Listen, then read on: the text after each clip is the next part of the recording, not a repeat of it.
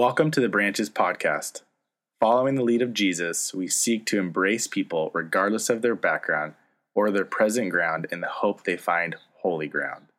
We are a church for people who don't go to church. If you'd like to learn more about the reckless love of Jesus or our community of faith, please visit our website at branchesoc.com. Okay, if you could open up your Bibles to John chapter 1. I know I cut you guys a little bit short there, but that's okay because you're going to be talking to each other here shortly. We took a break last week. Well, actually, I got to address the big elephant in the room. There's a couple of them. One, I know it seems like we're redoing Napoleon Dynamite right here with the screens being pulled and the lighting all weird, but right behind here, since this is a middle school, this is, they're having their Halloween dance, or Halloween something, probably a dance. And so the angel of death is right behind here, and I'm not making that up, and all kinds of other stuff. So we had to cover it up, and the lighting's off. So that's why it's the way it is. So that's the big elephant, and we'll address the other one here shortly. Sorry, Brewers fans. Sorry, but so not sorry. So what we're going to do here, I want to give you a recap of where we've been, because everything we're going through on this series of Reset is building upon each other. And we took a break from it last week because we thought it was so important since we had Carlos and Rosie here. We wanted to share what God has done in their life and also give you the opportunity to participate with us this next Saturday. So it's super easy to participate, to go to Mexico just for the day. If you are normal, a few of you are not normal. You're like, yeah, let's go. But a few of you are normal like me, and you're like, oh, is that really all day? What about the border wait? What if I get sick? It's Mexico. I think about all those things. Now. But every time I've gone, and I take my family. I mean, I've taken my kids since they were like 4 or 5. But every time I go, and this is what makes me go, I know I've never looked back and said, oh, man, I really shouldn't have done that. That was a waste of time. It's always been something rich, and it's made everything that I do here in the normal routine of life look different. So we didn't just have them share because we want you to go on these trips, but we want you to experience what they've experienced in their lives. But we took a break from our series, and I just want to remind you a little bit of where we've been and where we're headed. The core of it is, what would life look like if you started your faith brand new as an adult? I mean, most people make that decision before the age of 18. But what if you already made that decision, but you decided to step back and reset? Or what if you've never made that decision before, and you decided to consider the idea of resetting your life, what you put your trust and your faith in? Or maybe you've had your doubts, and we're saying, that's fine. Doubts are like antibodies. You need them. And so in the same way, what if you reset and looked with new eyes? And so the biggest question to answer is, who is Jesus? That's the number one reset. Because that's where everything resides in terms of this faith being a Christian. And then we talked about the problem of sin, and we've been going through the Bible. We talked 2 weeks ago about the role of rules.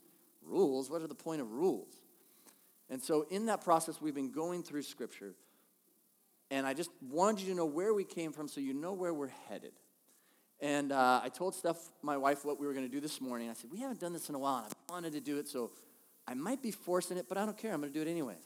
And I said, everybody loves it when I break us into little groups right before we start. And she goes, oh, no, they don't. And I said, yeah, okay, they don't like it when I first ask, because I wouldn't like it. But at the end, I can't get any of you guys to shut up. Oh, are we getting started? Why don't you wait a little bit longer? We're not done. And so we're going to do that. And we do it groups of 2 to 3 or 4. Try not to go bigger than 6 or 7. And I know what you're thinking. I just kind of came. I'm kind of on my space. I don't really want. Yeah, we know. But that's also why we do it. Because there's good that comes from it, not only with us as a church, but also in terms of this message. Because it's easy just to sit back there and go, okay, what are we talking about? Where are we headed? Oh, you're going to know where we're headed because you're dealing with it right now. So here's the question. Pretty easy. So here's the question for you in your groups of 3, 4, 5, or 6. Not just you and you're married and your child and you're in your little group. And we don't want anybody left alone. So that means don't just look at your little people and pull them around. Look around. If you see somebody off to the side like this, you're like, hey, come on over. And if they blow you off, just let them blow you off. Something else going on. The question is, what is it in your past that you never want to forget because it's good? Something that when you think about it, it just makes you smile. Something when you think about it, it just brings you joy. It could be serious. It could be funny. It could be recent. It could be last night, Kershaw's last pitch. The Dodgers are going to the World Series. It may be that. So whatever it may be, we'll give you a couple minutes. I'll give you a minute time when we're running out. Not everybody has to share. You can just kind of look. You can say pass. But right now, turn your chairs. Don't worry. They're not locked in. They're not locked together. They're not zip-tied together. Groups of 3, 4, 5, or 6. Gather together. Answer that question, and then I'll pull you guys back together. All right, John chapter 1, verse 29 is where we're going to be headed today.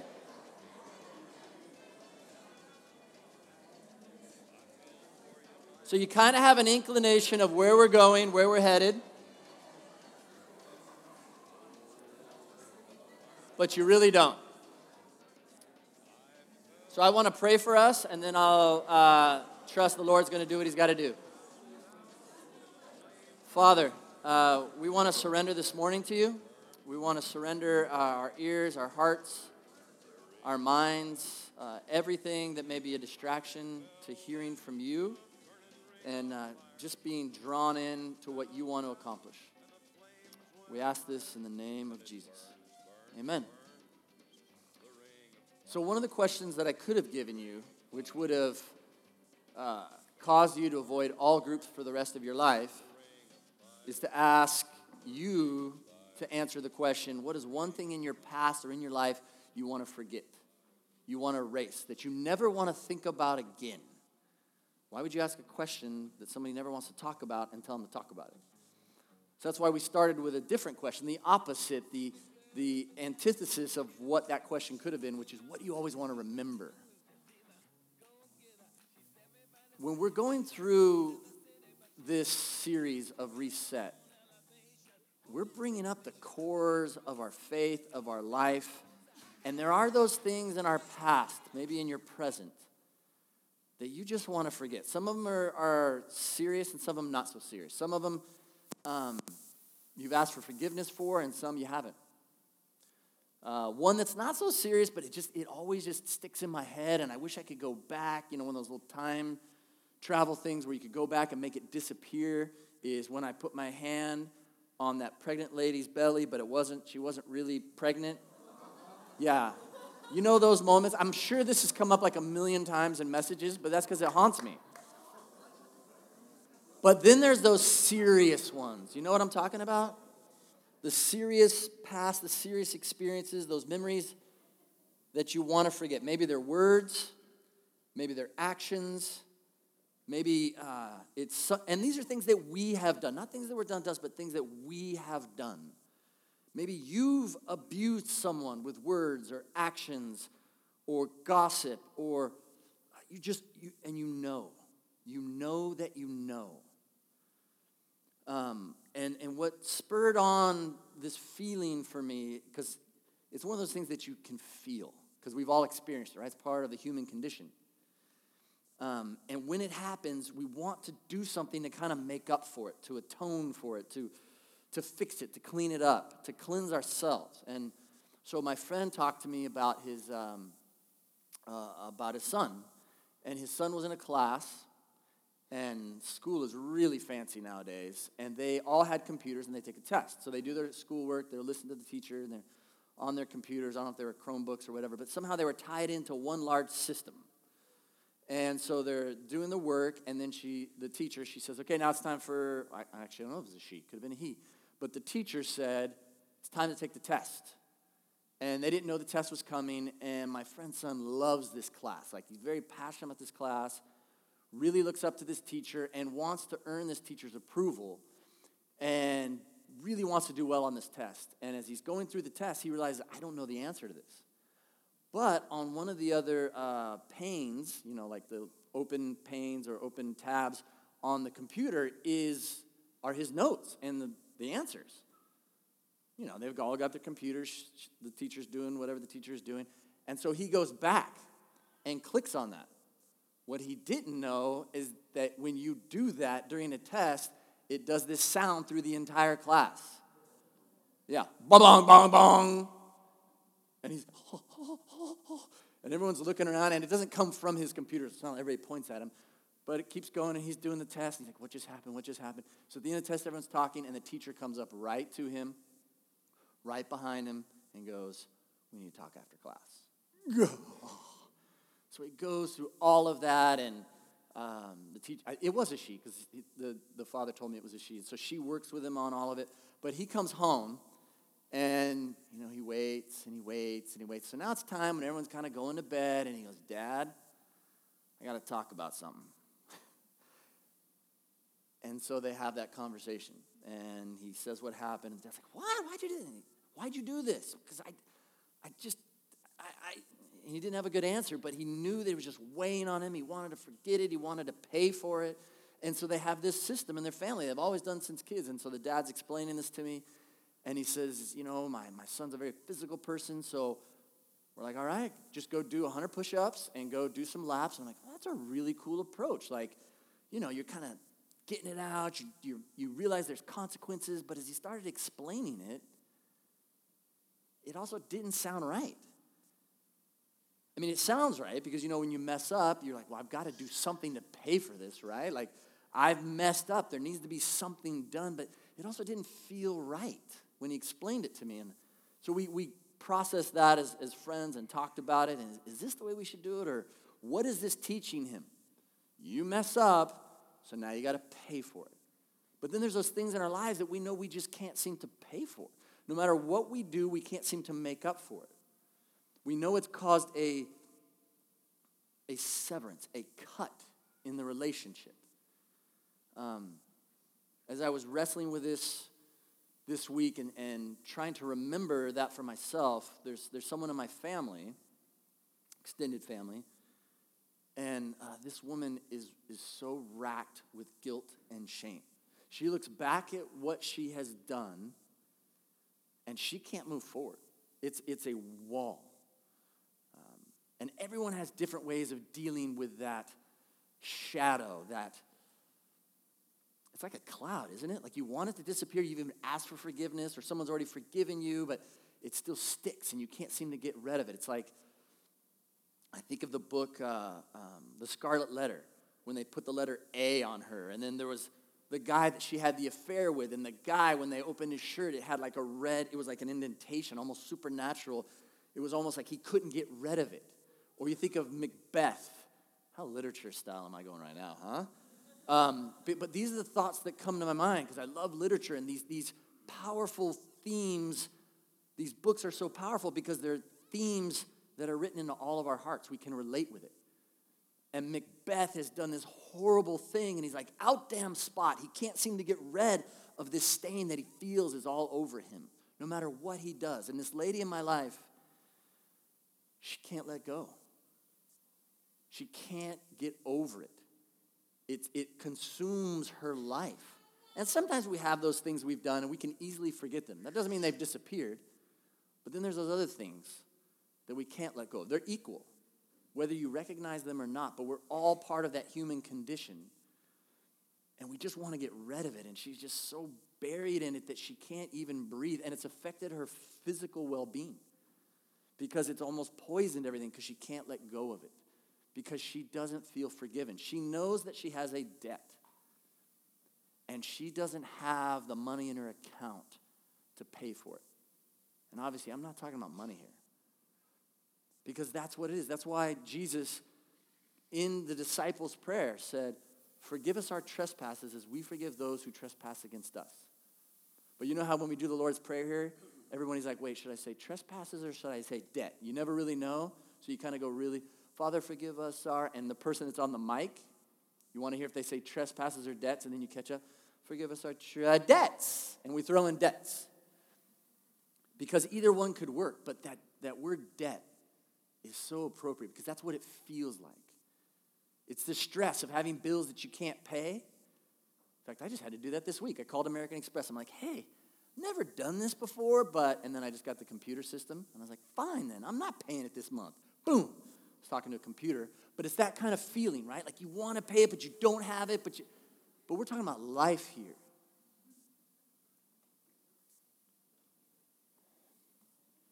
We all have agreements, though, to some degree of how we're going to work on this with each other. And it's really appropriate in marriages. I don't know why this always works, but it always seems to be that the agreement is that the wife has explained to the husband, usually not with words, but it's kind of been communicated, this is what you need to do when you have to atone for something. You have to ask for forgiveness. Use your 9 words. I'm sorry. I was wrong. Will you forgive me? Those are the 9 words. But then there's that other thing. And I don't know why this works with almost every marriage. It's either the husband needs to go buy some flowers and go bring them. So almost always when you go to a flower shop and you see a guy there and it's not a holiday, you know that dude messed up. And he wants to do something about it. Some ladies are like, I'm not really into flowers at all. That ain't going to work for me. Forget that. And so I need chocolates. Could be that. For some, the guys don't even know what the agreement is. So I'm going to help at least one of you out. If you have a rough day this week and you want to know what you should do, Topher, get her tickets to the World Series, dude. That'll work. 9 words. And then that helps. It's like this agreement that we kind of have, right? And why? Why would a husband do that? Because they want to be connected. Because there's some kind of wedge that came in the relationship. And we want that to be repaired. And that's what we're going to look at this morning. We're going to look at that need, that hunger within us that we try to cover up with so many different things. We try to answer that problem with, sometimes it's alcohol. This particular woman in my family, that's how she just wants to bury it with alcohol. And it didn't work, so now she's sober.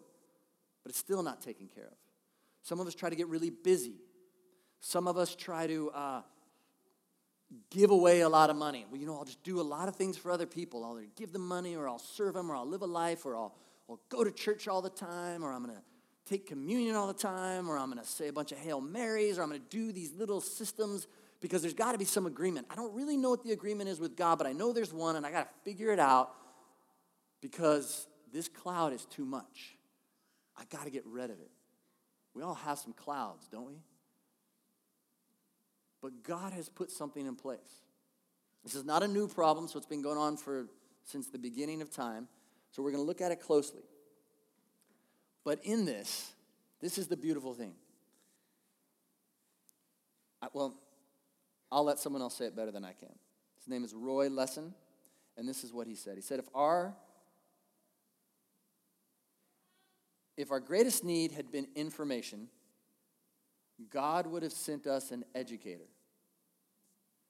If our greatest need had been technology, God would have sent us a scientist. If our greatest need had been money, God would have sent us an economist. But since our greatest need was forgiveness, God sent us a Savior. How good is that? Okay, so go to John 1:29 if you could, because this problem is answered. And you've been singing it in songs plenty of times, but it just kind of doesn't make any sense. You know how we sing some of these songs and you have no idea what they mean, but you just sing them anyways? Like Hosanna. Almost all of us don't know what Hosanna means. I always have to look it up all the time. I keep forgetting what it means. But hey, if Paul's up there, or Jared's up there, or anyone's up there going, Hosanna, we're like, yeah, Hosanna. No idea what you're talking about, but Hosanna. What about Lamb of God? Right? All those songs with Lamb of God. Do you have any idea what it means? And what I mean is really what it means. Unless you grew up in Israel, if you didn't grow up Jewish, there's going to be a huge gap for you. There's a huge gap for me. And that's why I'm so excited. This is one of those Sundays where I was really excited to go through this because it's good. So what we have here is a guy named John the Baptist. And he's not John the Baptist because he wasn't Presbyterian or something else. He was John the Baptist. They called him that as his nickname because he baptized people. It used to be, hey, go baptize yourself. But he was actually out at the River Jordan, and people would come to him, and he would put them underwater, or he would say, you're going underwater. So he was overseeing this. And John was a weirdo. So why would people go out there? Because in them they knew there was this understanding, I need to be clean, I need to be cleansed. Like water, when you stink, I got to take a shower. When you've been camping or you've been traveling, you get off the airplane, the first thing you want to do, I need a shower because you just want to be cleansed. And so these people had that in their life. These stains all over their lives are like, hey, is this going to work? Is this going to fix it? So they're going out to John the Baptist to be baptized, to start over. And as they're coming, there's a man that comes. And John had already talked about this ahead of time. He said, look, there's someone coming after me that is greater than me, whose sandals I'm not even worthy to pick up. And it's Jesus. And as Jesus is coming, he says, behold, the Lamb of God who takes away the sin of the world. We are so out of touch with what a lamb is. I bet if we did a quiz here, most of us would fail on what is really a lamb. I keep going, is it a goat? Is it a sheep? Is it a baby sheep? Is it a baby goat? So what is this whole lamb? It causes confusion for us. But not for the people of Israel. Not for the people at this time. Wait, the Lamb of God? The Lamb? Like they know what the lamb symbolizes. They know what the lamb is used for primarily in a religious society that they've grown up in. And so we're going to take some background there. But to do that, we're going to have to take a step back to what we've talked about for the past few weeks. So kind of a refresher course. We talked about Abraham, right? That God chose Abraham, a messed up man, and said, I'm going to fix this problem of sin, and it's going to start with you. And from you, there's going to be this people. And these people are not just going to I'm not just going to fix their problem, but I'm going to use these people to bless the entire world. And then we look at these people, and they're not looking like they're very bless-worthy. And so these people, the people of Israel, and Israel comes from the patriarchs, right? There's Abraham, then there's Isaac, and then there's Jacob, whose name changes to Israel, so the people of Israel of this family line. And then it goes to Joseph, and then they're in Egypt, and then they're enslaved, right? Caught up? No? Okay, fine. We're still going to move on. And so you've got all these people in Egypt, and the Pharaoh's there, and then God uses another imperfect man, Moses, to set them free from slavery because he's got work for the people of Israel to do. And so he's setting them free. And so they have all these plagues, and the last one involves death. Death to the firstborn son of every family. And so before they leave, God tells them this, and it sounds weird and crazy, but he says, you're going to take a lamb, and you're going to kill it, and you're going to use that blood, and you're going to put it over the doorposts, the entryway into your house. And by that blood being on that doorpost, death, and no, not the angel of death, that's not how it works, but death will pass over you, over your family, because the blood will have paid for this. Whatever that, of course, their minds are being blown right now because this is new for them, right? And so that will pass over. So the people exit out, because Pharaoh's like, look, just get out of here now. I'm tired of dealing with this. I trust that your God is real, and I can't deal with him anymore fighting for you because I can't beat him. So go. And so they go. Moses leads them out. They're out. They're this new people. What do we do? So then Moses goes up onto the mountain, comes back with the 10 Commandments, but then there's other law. And in that law, there is an agreement. And it doesn't involve push-ups, and it doesn't involve flowers or chocolates or World Series tickets to atone for, because they're all dealing with this guilt and shame and like, I know I said I'm sorry, but why do I keep doing this? I don't understand. It needs to go. And God knows, I know that you want to get rid of this. So here's what you can do. And notice it's not because, hey, I need you to do this for me. Listen to the wording here. I know this is inside of you, and you need to do something. You know it's there, and you want to pay for it. So this is what we're going to do. Leviticus 17:11. For the life of a creature is in the blood. And I'm talking about animals. And I've given it to you to make atonement for yourselves on the altar. It is the blood that makes atonement for one's life. And this really isn't that confusing, right? Because if we look through history, especially primitive cultures, they know that something has to be paid for, and they all have different approaches. We look at cultures from long ago, and we're like, really? You took people and you sacrificed them? What? But there's that understanding that blood has to pay for this. And so God says, no, just the animals. And I know your animal lovers going, what? No, this is real. I don't get it either. But something had to be done, and they knew it, and so God says, this is our agreement. Not chocolates, but pigeons and doves and cows and ox. And I know, it sounds crazy, but this is the kind of agreement that needs to be done.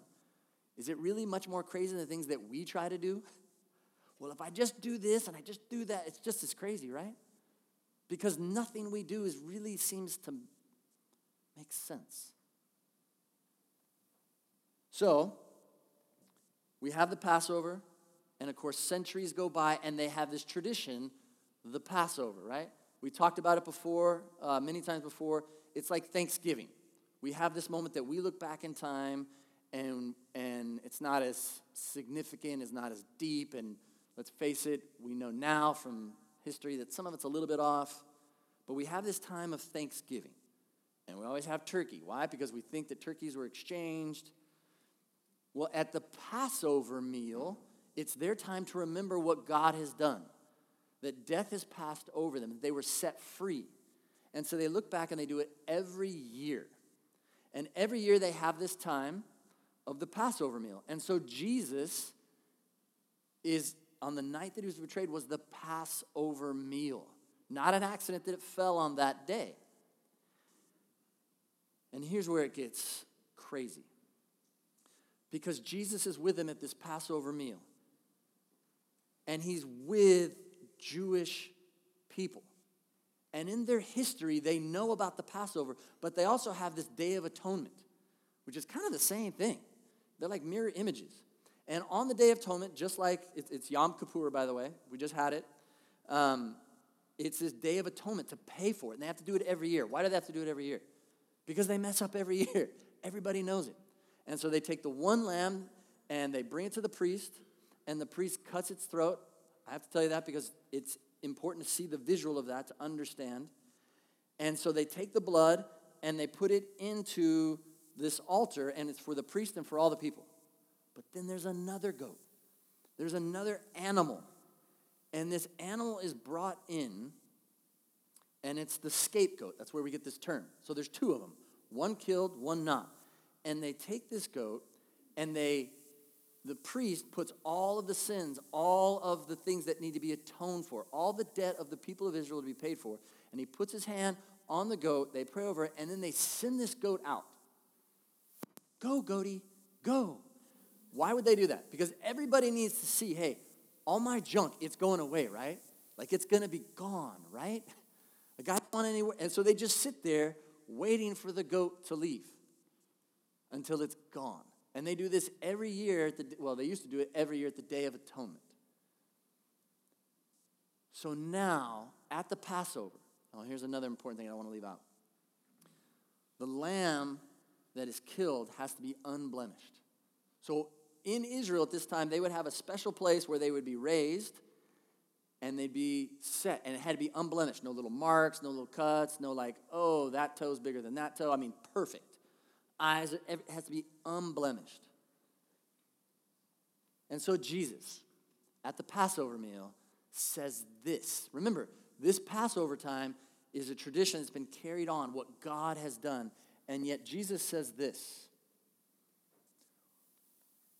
When the hour had come, Jesus and his apostles, they're at the table, and he says, I have eagerly desired to eat this Passover with you before I suffer. And he took the bread, he gave thanks, and he broke it, and he gave it to them, saying, this is my body given for you. Do this in remembrance of me. It'd be like me saying, hey, Thanksgiving, it's coming up. From now on, I want you to be thankful for me. Do Thanksgiving in remembrance of Boog Rose. She's like, what? Except this is something that's to the heart of their faith. And Jesus is stepping in and saying, now at Passover, when you participate in this, remember me. Because that lamb that you're going to take is going to remind you of me. I'm the Lamb of God. It's not just John that says it, it's Jesus. And then he goes on to say this. In the same way, after the supper, he took the cup, saying this cup is the new covenant in my blood, as we've talked about before. Covenant means agreement. This is the new agreement. You don't got to kill animals anymore.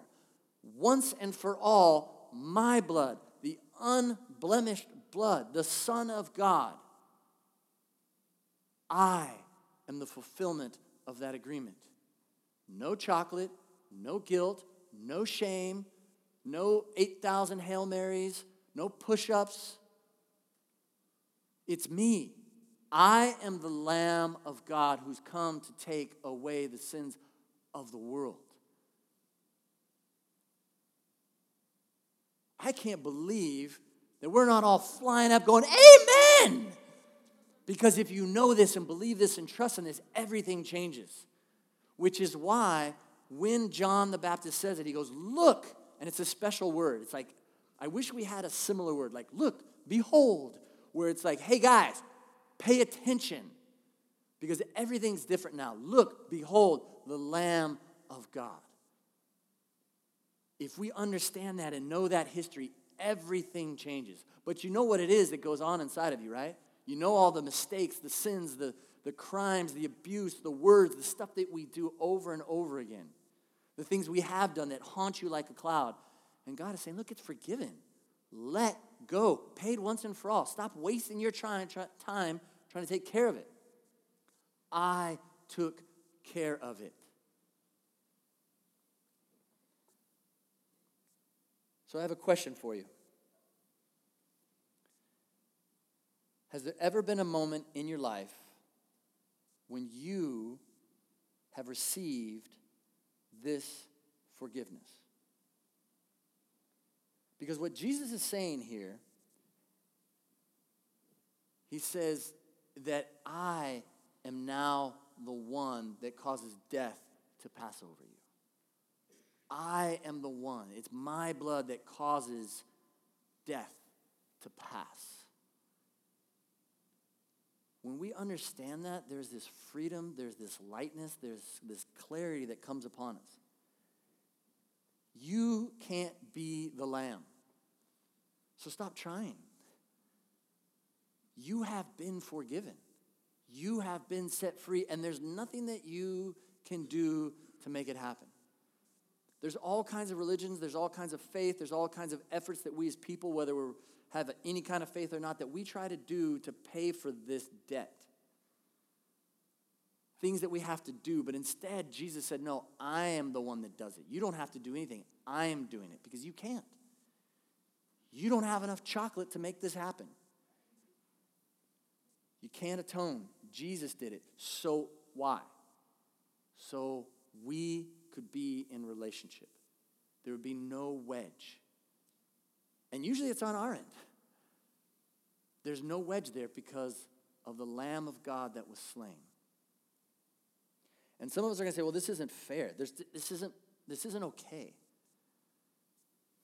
Really, is it that far-fetched that a father would go to such great lengths for their children? I know that if I see someone, usually a male, that has those cauliflower ears, you know what I'm talking about? Where they're all like beat up, you avoid those men. You're really nice to them because that means they've done a lot of fights. I have a really good friend, Josh, who's an MMA fighter. And I've seen situations where people are hassling him, and they're usually the most patient, kind, gentle people because they know what they can do. And if there was somebody like Josh that were ever to come and try to attack one of my children, I got no chance. But there is no chance that I'm not going to step between them because of my love and care and concern for my kids. And nobody's going to go, whoa, whoa, whoa, Dad. Wasn't that a little much for you to just step in? I mean, that's not fair. Your kid did something stupid to offend that person. They got to pay the consequences. You got to be kidding me. That's my child. I will do whatever it takes. So is it really that far-fetched that God would give his own child who chose on his own Jesus? Jesus chose to come and do this, to be the Lamb of God. Why? Because of love, because of relationship. So this is the question. Have you had that moment? Because it's a time of decision. It was for Abraham, remember? Abraham had to decide, do I trust God or do I trust myself? What God's asking me to do sounds crazy, but do I trust? This is a moment of decision. And as we talk about resetting, it's a decision. It's like when your computer's all frozen up, you've worked on a project, and you're like, okay, I've worked really hard on this, but the whole system is messed up now. And there's that decision. Do I really want to restart this? Or like your phone, right? You're like, oh, my phone? What am I going to do without my phone? I mean, it's working. What if someone... And there's that moment where you know what? There's nothing else to do. I've just got to reset it. I'm going to trust it's going to turn back on. That's a phone. It's a computer. But when we talk about resetting, we're talking about our life. Are we going to trust God and reset with him? Have you ever made that decision in your life to say, God, I do not have all this figured out, but I have enough trust, enough faith that I want to reset everything. I want to trust that you are the Lamb of God, that you take away the sins not only of the world but of me. And I'm ready to start over. I don't understand it all. I don't feel worthy. It doesn't seem fair. But I know that this cloud has to disappear. And so I'm going to put my trust in you. I'm going to trust that you are going to guide me and move me forward, whatever that may mean. Have you ever made that decision before? So the worship team, they're going to come up and they're going to lead us. As they are leading us, we're going to have a time of communion. Communion is going to look different now because now you know some of the history. You know what Jesus said when he said, take this and do this in remembrance of me. So what I want to ask is this. If you could all stand if you're willing. If you're unable, please. If you feel like I have no strength in my legs for whatever reason, emotionally or otherwise, then use this as your way to pray. But they're going to lead us in songs, which are prayers. And we're going to have communion set up. And I could guide you in communion, but you've already been guided, haven't you? And so as you take this communion, remember what it means. Remember that Jesus is the Lamb of God. After worship time, we're going to have a couple elders over here and some other people that are in leadership that are willing to pray with you. If you've made that decision for the first time, or you made that decision before but you walked away from it, they want to pray with you. They're not going to counsel you. They're not going to guide you. They're going to pray over you. But if you want guidance and direction, we can also help provide that. So let me pray for us. Father, we surrender to you. Thank you. We do this in remembrance of you. Amen. About a year ago, almost a little less than a year ago, a group of us were actually overlooking the Sea of Galilee in Israel. And there was this woman. She was an incredible woman. She was actually a rabbi. She's a Messianic Jew, so she believed in the Lamb of God, Jesus. And we kind of did this transition from the Old Testament to the New Testament, and she was sharing with us kind of the relationship between the Jews and Jesus and all that he had done. And it was incredible and very eye-opening for me. I just had no idea or didn't really understand a lot about what that Lamb of God meant. And actually, at the end of the time, we all were just like, oh, because so many things that she shared with us were so incredible. And I couldn't get out of my head this whole concept of I feel like I need a Savior every day. Every single day, I feel like I have to be saved from my sin, from my choices and my decisions and my thoughts, and as a mom and just in life. And I said that to her.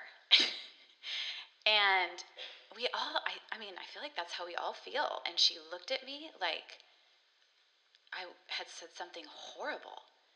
And she said, "You have been saved. The price has been paid. The lamb was sacrificed." And I mean, she said it in such a way like, oh, okay. No, your Savior did what he needed to do.